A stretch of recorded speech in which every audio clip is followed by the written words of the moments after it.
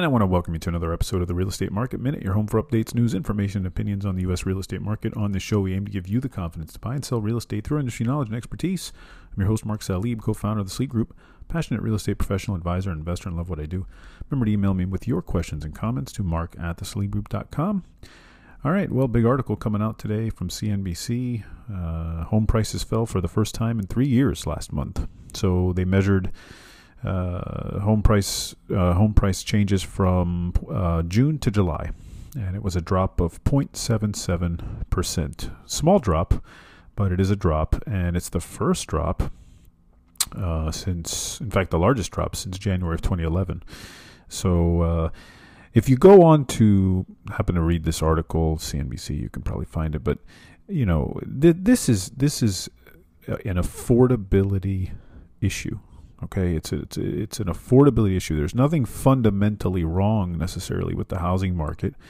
In fact, really, I mean, besides from obviously the inflation we're dealing with, the economy is still very, very strong. In fact, the reason for rising interest rates is to slow down the economy because it's so hot.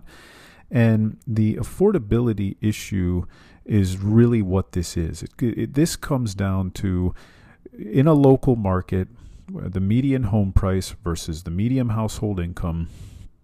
And it goes on to say it requires 32.7% of the median household income to purchase the average home using a 20% down payment on a 30-year mortgage. That's according to Black Knight, who's a research firm.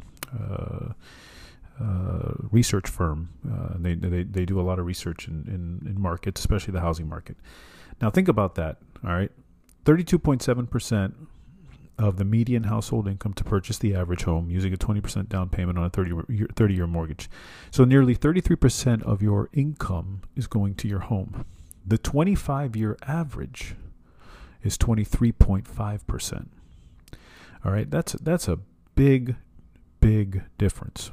Now, Andy Walden, vice president of the enterprise research area at Black Knight, quote, "We've been advising for quite some time that the dynamic between interest rates, housing inventory, and home prices was untenable from an affordability perspective. And at some point, something would have to give," close quote. And he goes on to say, quote, "We're now seeing exactly that with July's data, providing clear evidence of a significant inflection point in the market," close quote. So what you take out of this is, okay, I'm in my local market and I can see what the home values are. I can see what, you know, if I can get an understanding of what the median household income is in my local market, you might start to figure out just where prices need to go before they become affordable again. And that's the number that you're going to need to figure out. That's sort of like your stopping point. Okay, here's where at, you know, the current 30-year mortgage is 5.75%. Now, if rates were to come down, affordability would go back up. Because remember, one of the reasons why people were spending so much on homes is because interest rates were at 3%. You know, and so now that becomes more affordable. Well, at 5.75% and higher prices, it's not so affordable. So one of the two are going to have to come down. Interest rates will probably stay up for a little while.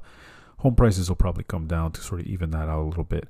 At what point and at what percentage do they come down? Some of the major cities are already reporting some data here.